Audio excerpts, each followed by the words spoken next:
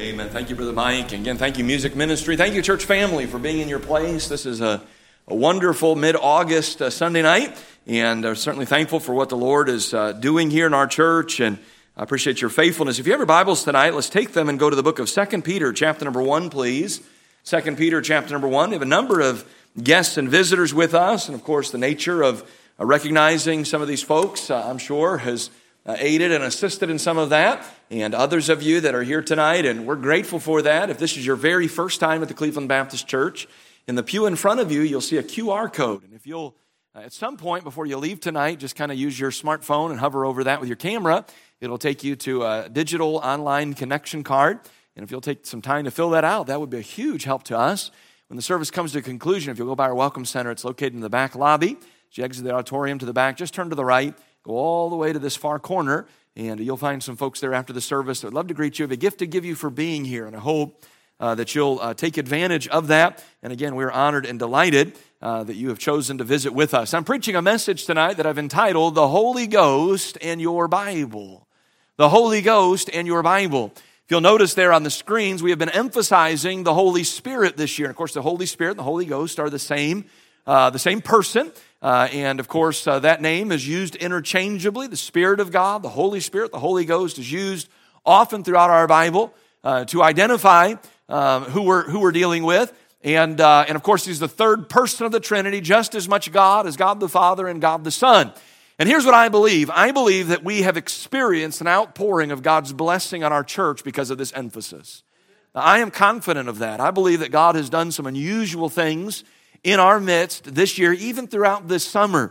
And I believe it's because we have really taken some time this year to think about the Holy Spirit. What role does He play in our lives? And I'm here to tell you that He plays a tremendous role. Imagine the disciples during Jesus' 3.5 years trying to do ministry apart from Jesus Christ. Now, we'd say that'd be a crazy thing, wouldn't it? I want you to know something. It's just as crazy for us to try to do the ministry, the work of the ministry, apart from the Holy Spirit's power.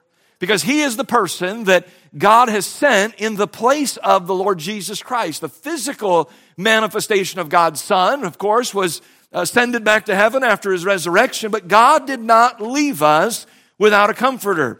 He sent His Holy Spirit who indwells every believer. And it's high time that the church of God gets to know the Holy Spirit, that we get familiar with Him, that we know who He is and what He does. And so tonight we're going to talk about the Holy Ghost and your Bible. Would you look with me in verse number 21 of this passage of Scripture, 2 Peter chapter number 1. We'll just read one verse, but we preach through quite a bit of this chapter. Notice what the Bible says, "For the prophecy came not in old time by the will of man." So in other words, what you read in your Old Testament does not come to us because some man had a bright idea to write some of these things. No, the prophecy came not in old time by the will of man, but notice the rest of the verse. "But holy men of God spake as they were moved or inspired by the Holy Ghost." So we see very clearly here in this particular verse that you and I have our Bible tonight because of the work of the Holy Spirit of God. So in other words, we would not have a Bible. We would not have what we hold in our laps tonight apart from the Holy Spirit of God moving in the hearts and lives of holy men. What do you suppose is the most valuable thing on planet Earth today? Not necessarily a trick question. What's the most valuable thing? What's the most valuable possession? Recently in the United Kingdom, there was a coronation of a brand new king. King Charles, I believe, was ascended to the throne after the death of his mother. And I want you to see a picture here that probably most of you got somewhat familiar with during that coronation period. That's the crown. That's some of the other things. The orb there looks like a giant Christmas tree ornament to us, but to them it's obviously much more than that. What you're looking at tonight are the crown jewels. Some might say, well, that's the most valuable thing on planet Earth. The royal family's crown jewels are said to be priceless. In other words, there really isn't a monetary figure you can put upon them due to their historic and cultural value. However, that being said, Experts have valued the crown jewels between $2 and $5.8 billion in worth. Now think about that for a moment. That's a lot of money. That's pretty valuable, I think most of us would agree. As a boy, I grew up collecting baseball cards. I'm sure many of you perhaps were involved in similar activity as a young person. And I don't think I ever had really any cards that were worth a great deal from what I can remember. If they were, they were thrown away, or they got bent up, or they got ruined because I didn't realize how valuable that they might have been at some point. But I'm given to understand that the current record for a card, for a baseball card, is this one in the next picture that you'll see here. This is a 1952 Mickey Mantle rookie baseball card, which recently sold for $12.6 million. Now think about that for a moment.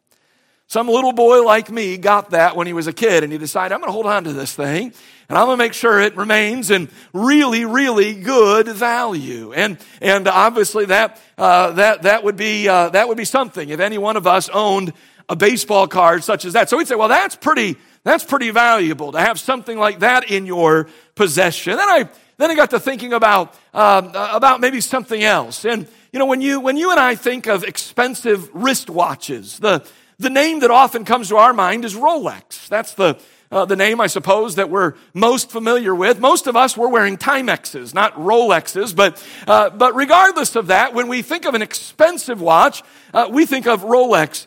And the Rolex watches are priced anywhere between $6,500 and $75,000. Now, can you imagine for just a moment spending $75,000 on a watch? The average price for a Rolex is between $7,000 and $12,000. And that sounds like a lot of money to us until you compare it with this watch right here. And this watch maybe is not familiar to too many of us, but it's known as a Richard Mille watch.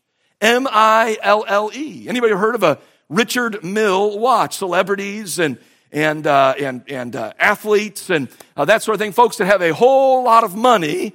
This is sort of seen as a status symbol. I'm given to understand that this Richard Mille watch sold for $6.8 million. Now think about that for a moment. Who has that kind of money? I mean, look, if you really want to know the time bad enough, just get yourself a cell phone. It'll do the trick.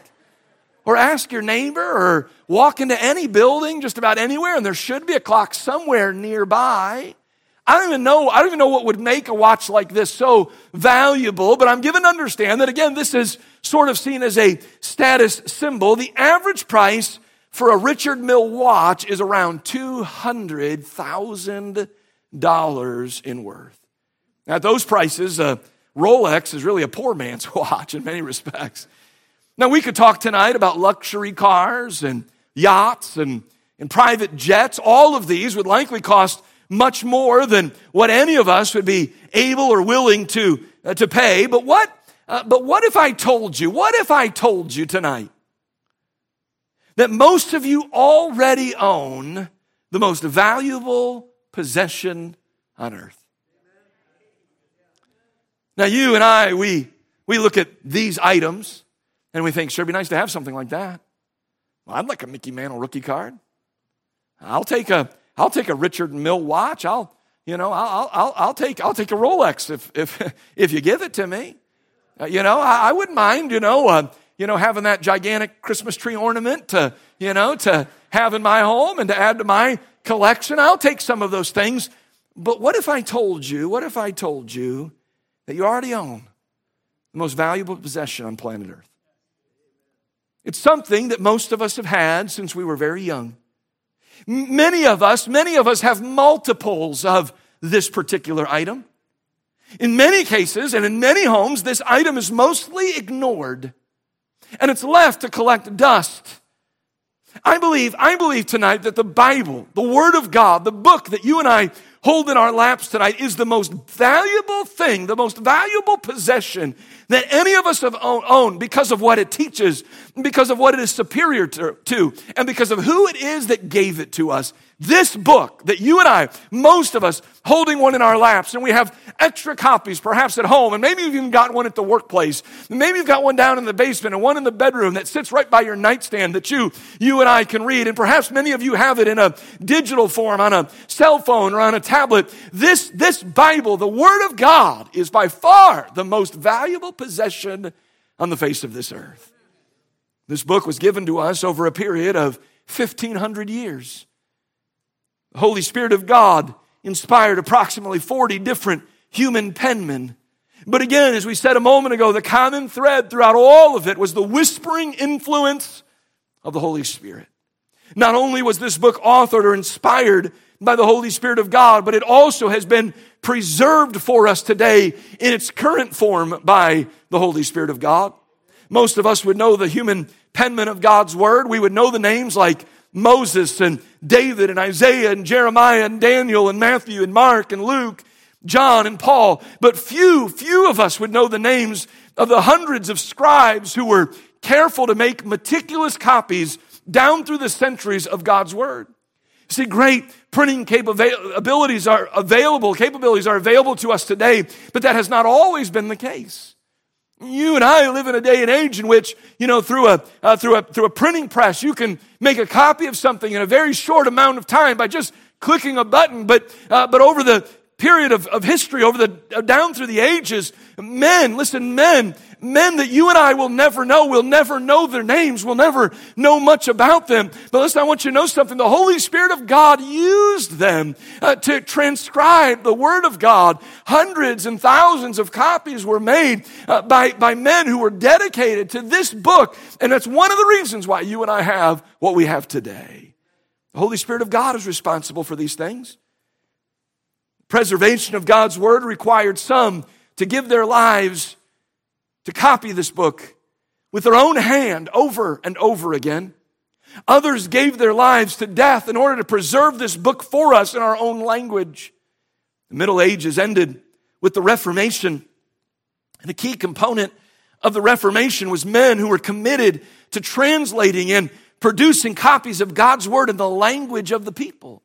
You see, the Middle Ages are also known as the Dark Ages. And that's not a term that is not spiritual in its origin. You see, the Dark Ages were the Dark Ages because of the absence of God's Word. The Bible is clear that it's God's Word that gives light. It's God's Word that is a lamp unto our feet and a light unto our path. That's what the Bible is. And yet for nearly 1,000 years, the Word of God was really literally legislated against, that you could not translate it in the language of the people. People aren't smart enough to understand this book. It would be a dangerous thing in the hands of people. And so as a result of that, world leaders kept men and women in a state of perpetual spiritual darkness. Many were tortured and burned alive for their desire and commitment to ensure that people had a copy of the Bible available to them. Holy Spirit of God used men like Luther and Tyndale and Wycliffe and a host of others to give us what we have today. Obviously, the Reformers weren't perfect men. There's no such thing as a perfect man, but I do believe God used them, and a key part of their work was preservation and translation and distribution of God's Word. You see now why this book that you and I hold in our hands is so very precious. In order for you to have it, the Holy Spirit had to move in the lives of imperfect but holy men to write it. The Holy Spirit of God had to impress upon scribes the idea of copying it and doing it so meticulously so that every word was written down verbatim from the originals. The Holy Spirit of God had to move in the hearts and lives of men to give their lives to translate it, others to give their lives to print it, others to give their lives to distribute it, and some who were even willing to die for it. We've emphasized the work of the Holy Spirit in our lives and in our church this year, and I truly believe, as I said a moment ago, that God has blessed us for this emphasis. And can I say that it may be that the Holy Spirit's greatest work and His most enduring legacy in the lives of men in this world is what you and I hold in our laps tonight, the Bible. Peter wrote here in 2 Peter 1 that the prophecy or God's word did not come by the will or the idea of men, but rather that holy men of God, they spake. That means they wrote. They wrote as they were moved by the Holy Ghost. I remind you tonight that this book is not authored by men. This book does not come to us by the will or the idea of men. No, listen, this book comes to us from God Himself. And every time we open it, and every time we read from it, listen, we are hearing God's voice speaking into our very lives, into our very homes, into our community, into our churches. I say three things tonight about this idea as I consider this chapter. I say, first of all, the Holy Ghost uses the Word of God to teach us transformative truths we could not otherwise know. Why is this book so important? Because you will learn things in this book that you will not learn anywhere else. You'll learn things in this book that you will not learn in a history classroom.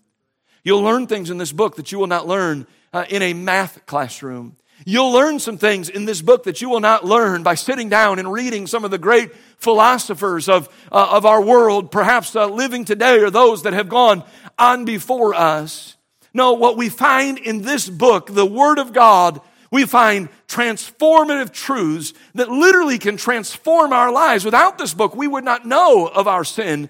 We would not know of God's love for us. We would not know of Christ's suffering, His death, and His resurrection. We would not know how to live successful lives down here. We would not know of Christ's second coming and the blessed hope that we have. Now, this book teaches me how to be an obedient child, and it's also at the same time how to be a godly parent. This book teaches me how to be a godly husband or a godly wife, how to be a diligent employee or a Christ-honoring employer. This book teaches me how to be a faithful church member or how to be a servant-hearted pastor or leader. In other words, God's Word gives us clear direction in whatever role that we might find ourselves in tonight. Your husband, you want to be a better one? Well, there's some books I suppose I could recommend, but I can't recommend any book more than I can recommend this book, the Word of God. You're a student, and you want to be a better student? Well, I suppose there's some things that you could do, but there's nothing that you could do more that'll help you more than get into this book and live according to this book.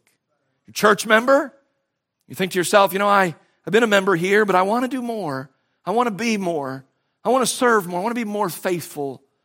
Well, I suppose I could recommend some podcasts to you and maybe some websites and some YouTube videos, but at the end of the day, the best thing that you could do, the best thing you can do is just get into this book and read it and study it and learn it and know it and live it.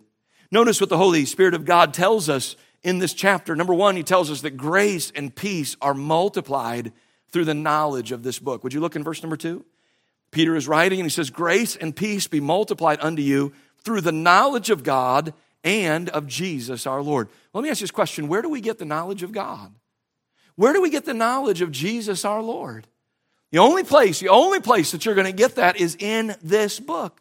So you know what Peter's saying? Peter's saying, listen, the more you know about God, the more you know about His Son, the more grace and peace are going to be multiplied to you. Have you ever stopped to think about some missing components in our world today?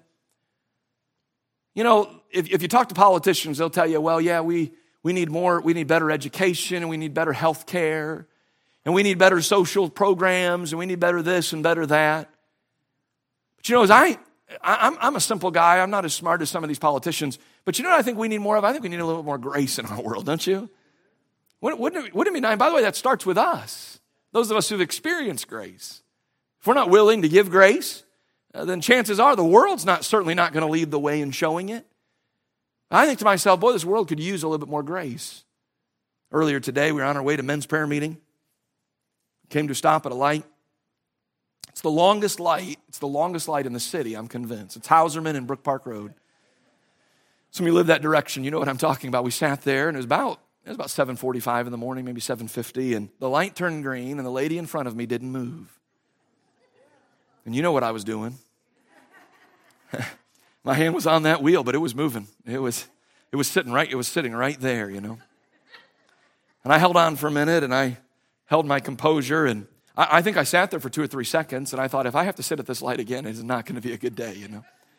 And the person in front of me began moving, and my son was with me. And he looked at me and said, Dad, why didn't you honk your horn? And I thought, he's watching. He's watching, and I said, I was digging. He was asking, I thought, what a great opportunity. It's something simple like that. Show a little grace. Go to the grocery store. Let somebody go in front of you. Help somebody. Do something. Be kind to someone. Show a little love to someone. Don't you suppose the world could use a little bit more of that? Don't you think your neighborhood could benefit from some of that? How about your office place? You think it could benefit from a little bit of grace?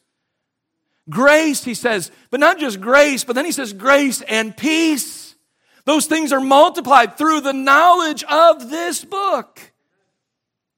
I think to myself that these two qualities shouldn't just be present in our lives, but they should be multiplying in our lives. That's what he says.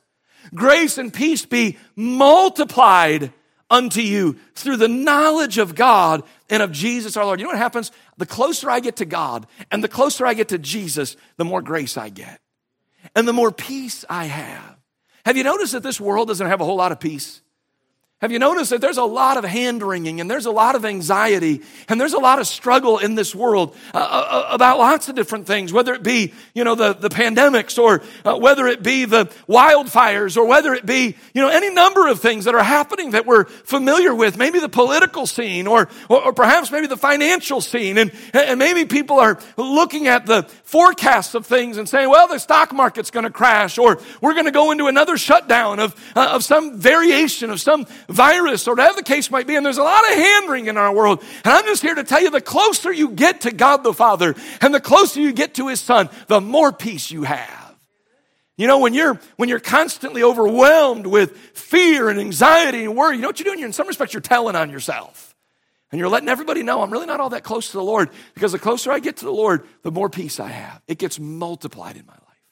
Do you suppose you could use a little bit more of that? I know I could. Grace and peace. How do we know where to get these things? You wouldn't know that unless you went to God's Word. You wouldn't know that unless you read it in the Bible. The Holy Spirit of God, He brings truths like this to the surface. But notice, secondly, not only that grace and peace are multiplied through the knowledge of this book, Holy Spirit teaches us that. But notice, secondly, He also teaches us this truth, and that is this: the new birth is just the beginning. The new birth is just the beginning. Now, if you're here tonight and you've been saved, then I'm thrilled. I'm thrilled. That is a wonderful, wonderful thing. But I want you to know something. You've just gotten to the very beginning. You've gotten to the starting line. Spirit of God, listen, has so much more for you than just the new birth. The new birth is wonderful. It's wonderful. It's what brings us into fellowship with God. It's what forgives us of our sins. And it's what births us into His family and guarantees us a home in heaven. But the Apostle Peter writes here, under inspiration of the Holy Spirit of God, he says there's so much more for you than just the new birth. Look what he says in verse number 3, according as His divine power hath given unto us all things. By the way, His divine power, you know what that is? That's His divine power to birth you into His family. God did that. By His own will, birthed you into His family. And that divine power now rests within us because I'm His child. I have His DNA coursing through me, spiritually speaking, of course. And we discover that as His divine power hath given unto us all things that pertain unto life and godliness through the knowledge of Him that hath called us to glory and virtue, whereby, verse number 4, are given unto us exceeding great and precious promises, that by these ye might be partakers of the divine nature, having escaped the corruption that is in the world through lust. And then he goes to the next several verses and he gives a list of things that ought to be added to our lives once we've experienced the new birth. See them there? Verse number 5. And beside this, giving all diligence, you got to work at it. You have to work at being saved. God does that. But if you're going to grow, you're going to have to put a little bit of effort into it. You have to give some diligence to this. You're going to have to be committed to it.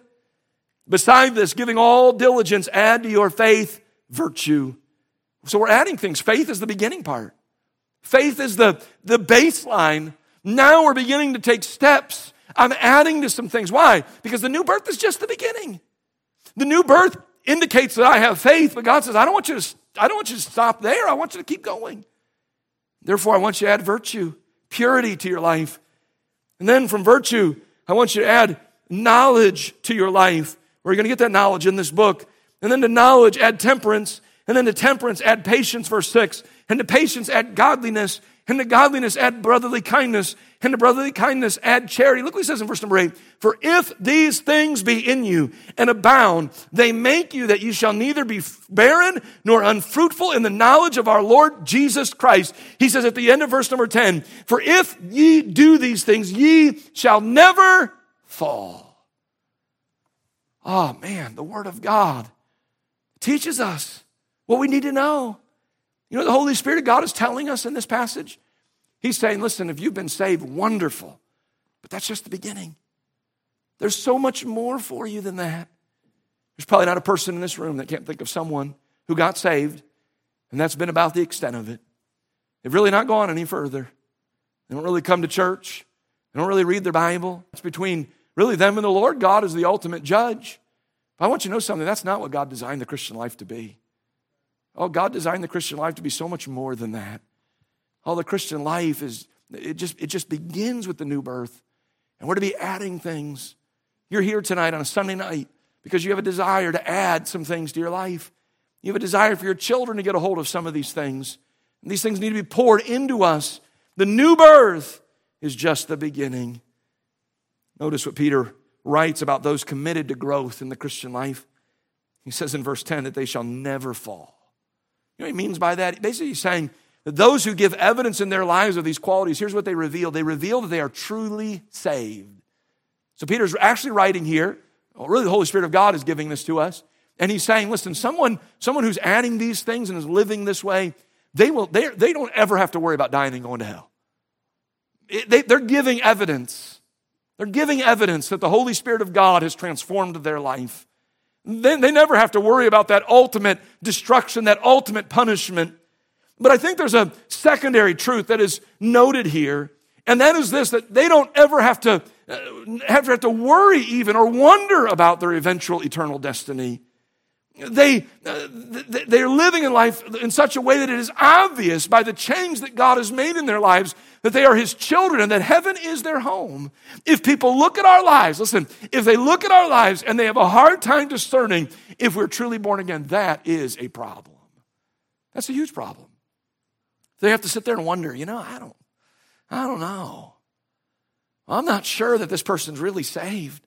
I'm not sure that this person's really born again. I understand that you're not my judge and I'm not your judge. I understand that God will judge us all. But I'm just simply saying it's a problem if we're not living life in such a way as to say, the new birth was just the beginning. I'm trying to get as much of God and as much of His Word in me as I possibly can.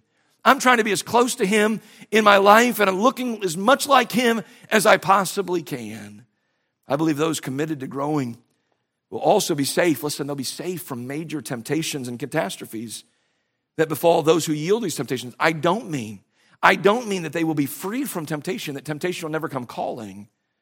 But here's what I do mean. I do believe that they will stand up and they will resist these temptations by the power of God, listen, that is multiplying or that is growing within them. Say, man, I keep falling over and over and over again to the same things. I keep struggling in the same areas. What is wrong with me? Get into this book and begin adding some of these things to your life. It's possible that all you have right now is faith. And God says, I want you to have some charity. And I want you to have some virtue. And I want you to have some godliness. And I want you to have some brotherly kindness. And I want you to have some of this. And I want you to have some of that. And if those things be in you, and if you do these things, you shall never fall. Notice, secondly, the Holy Ghost not only uses the Word of God to teach us transformative truths we could not otherwise know, but notice, secondly, the Holy Ghost uses the Word of God in the absence of signs and wonders. The Holy Ghost uses the Word of God in the absence of signs and wonders. Verse number 16, for we have not followed cunningly devised fables when we made known unto you the power and coming of our Lord Jesus Christ, but were eyewitnesses of His majesty. Now, there's not a person in this room here tonight that wouldn't want some access to the same miraculous power that was at work in the Bible narratives. I mean, we read stories of diseases being healed, of handicapped people being restored, the use of their legs or their bodies, whatever it might be, the dead being raised back to life. Listen, those are just some of the things that we read about in the Bible. But listen, I'm here to tell you that according to what we read here in God's Word, you and I, what we hold in our lap tonight is superior to that. That's what he's saying. It's greater than that. Let me just point out, first of all, this first thought, and that is this, that there are some who were privileged to experience signs and wonders. Peter's one of those people, and he identifies that for us in this text. In verses 16 to 18, he talks about the fact that he was an eyewitness of his majesty, of Jesus' majesty. And secondly, he says this, he says, and I heard the very voice of God the Father. He says it very clearly. Look in verse number 17. For he received from God the Father honor and glory when there came such a voice to him from the excellent glory. This is my beloved Son in whom I am well pleased. And this voice which came from heaven we heard when we were with him in the Holy Mount. Obviously, we understand that Peter's referencing here the transfiguration of Jesus Christ, where they went up on a mountain. Jesus took the three, Peter, James, and John. They went up to the top of this mountain. And Elijah and Moses came and communed with Jesus. The Bible says that he was transfigured or transformed, that he took upon him the presence of what he would look like in heaven with all of his glory and with all of his awe and all of his wonder. And Peter says, I was an eyewitness of that. And then if that wasn't enough, while we were there in that mount, we heard the very voice of God. How that voice must have thundered. This is my beloved Son in whom I'm well pleased. Peter's writing about this particular event that took place in the mountain. And I just have to tell you, there's not a person in this room that wouldn't have wanted to experience that event, that wouldn't have wanted to be there on that mountain that day, and to have been an eyewitness of Christ's majesty, and to have heard the very voice of God with our own ears. And there's some who were privileged, according to the Bible, to experience signs and wonders. But here's what Peter comes to this conclusion through the Holy Spirit of God, and that is this. Number two, that the Word of God is superior to signs and wonders. Now, if you want to argue with me, that's fine. But I want you to know something. You're really not arguing with me. You're arguing with God. Because look what he says in verse number 19. He says, we have also a more sure word of prophecy. You know what he's saying? He's saying, listen, I was on that mountain. I saw it and I heard it. And that was something. But he says, I want you to know something. We have something better. We have a more sure word of prophecy.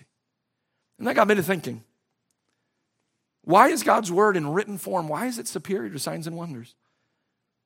And I kind of came up with a list of some things, just three of them. I want to share them with you. Number one is because signs and wonders are not for everyone. They're not. You say, what do you mean by that? Well, I would imagine that there were a lot of sick people living throughout the Bible that were never healed.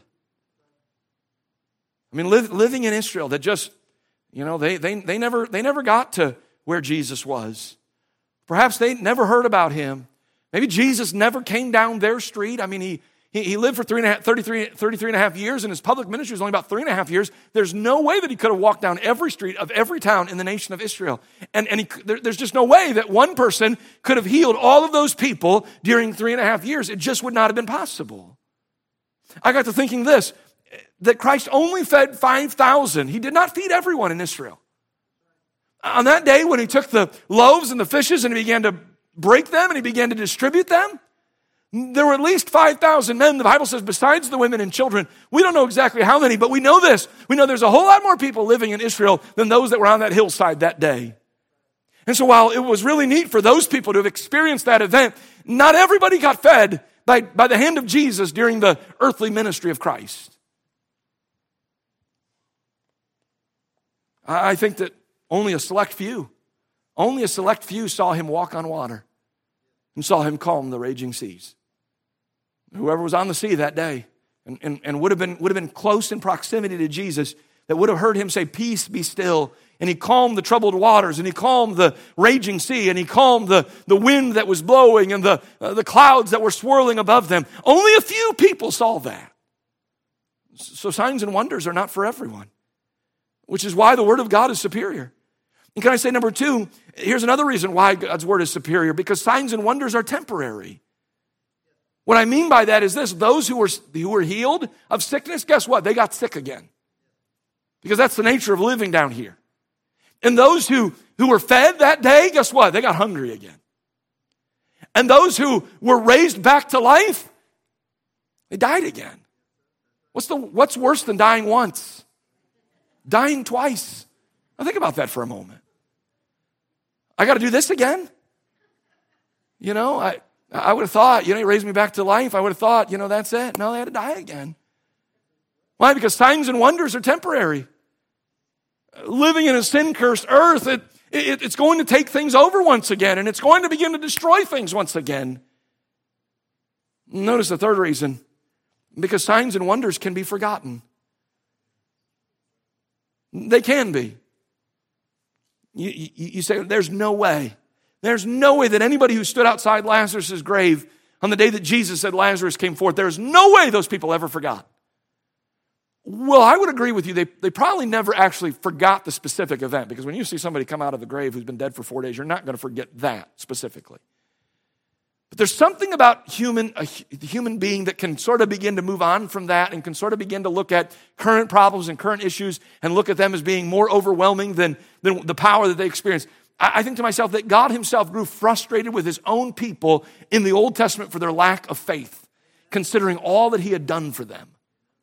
He delivered them from Egypt with the 10 plagues. He parted the Red Sea. He fed them with manna for 40 years. He led them with a cloud and a pillar of fire. And yet they still displayed an amazing lack of faith in God. And they were quick to complain when not everything went according to how they thought it should go. You say, did they really? Hold your place and go to Psalm 78. I want you to see it. Psalm 78. And look in verse number 11.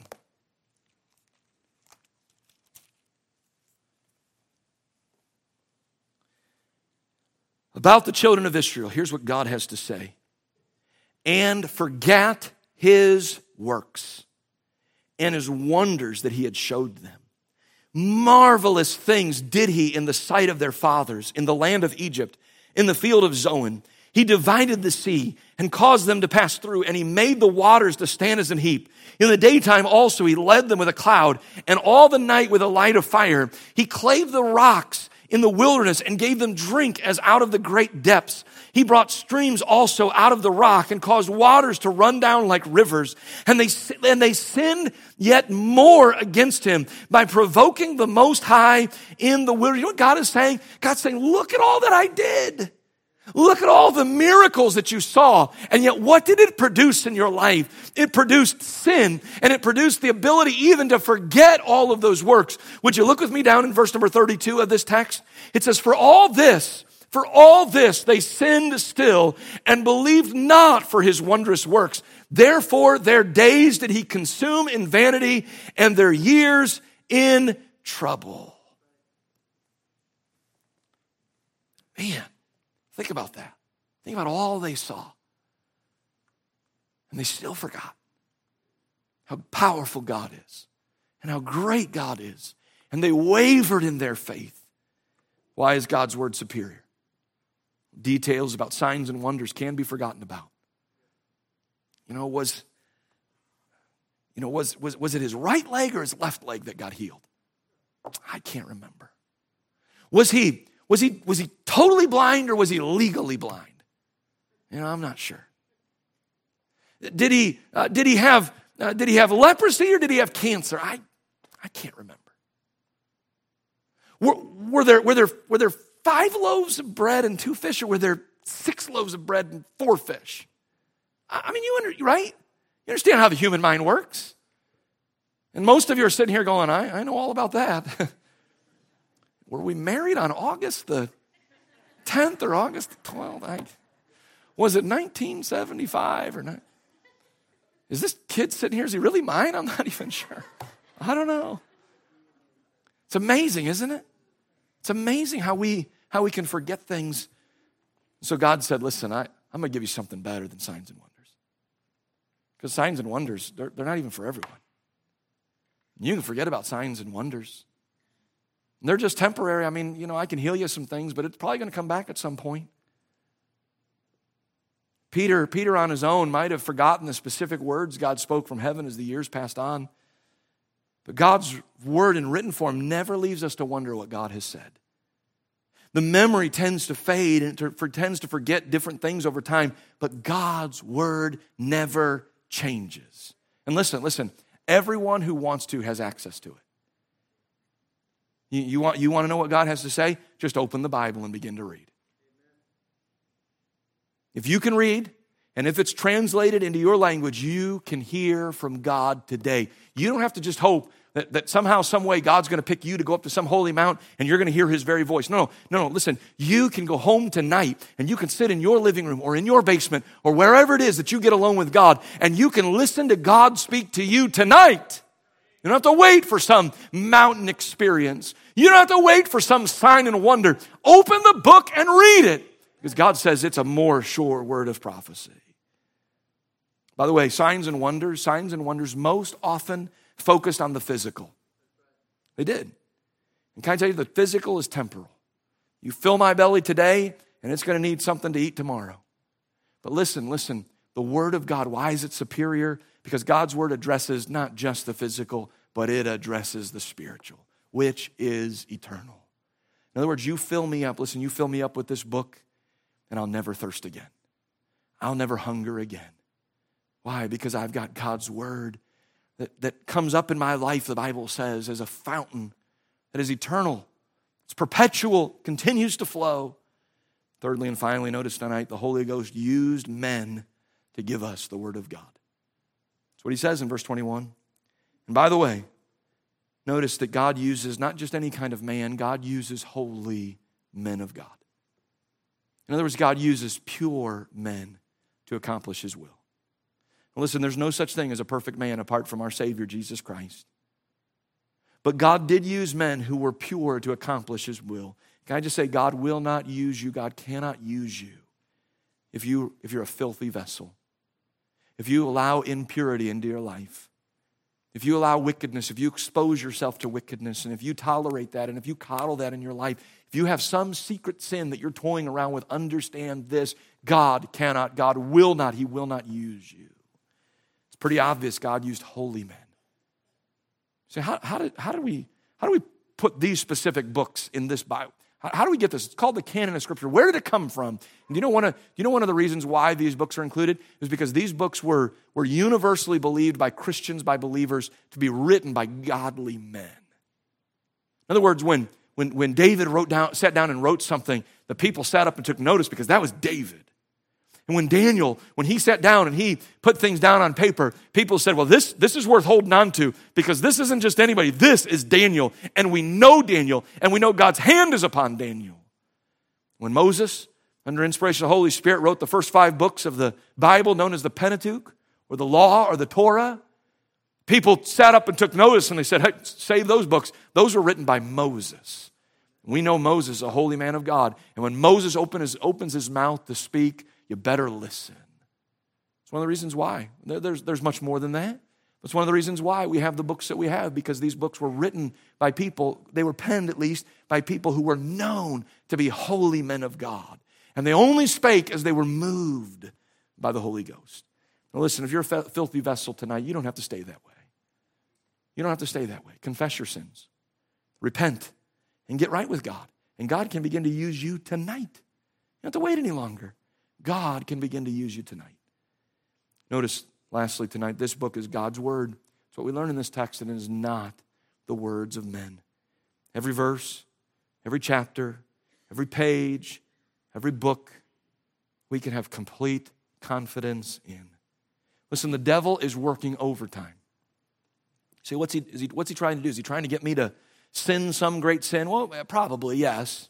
But I want you to know the thing he wants to do the most is to destroy your confidence in this book. That's what he wants to do the most.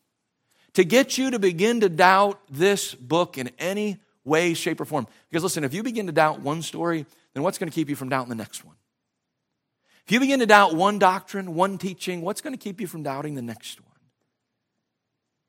If you think this is the words of Peter and Paul and Moses or David, well, that's fine because those were holy men of God, but that's not going to get us through what we need to get through in this life. I'm thankful for these men and the lives they lived, but listen, I don't have faith in them to be right all of the time, but here's who I do have faith in to be right all the time is the Holy Spirit of God. He's never wrong. He's always right. And he tells us in this text and in other places, all Scripture is given by inspiration of God. Holy men of God spake as they were moved by the Holy Ghost. Do you love this book? Do you love this book? If you do, then read it regularly. Live by it. Proclaim it to others. And then why don't you also be faithful when it is open and is taught as we do in the local church week after week. Our heads are bowed and our eyes are closed for just a moment.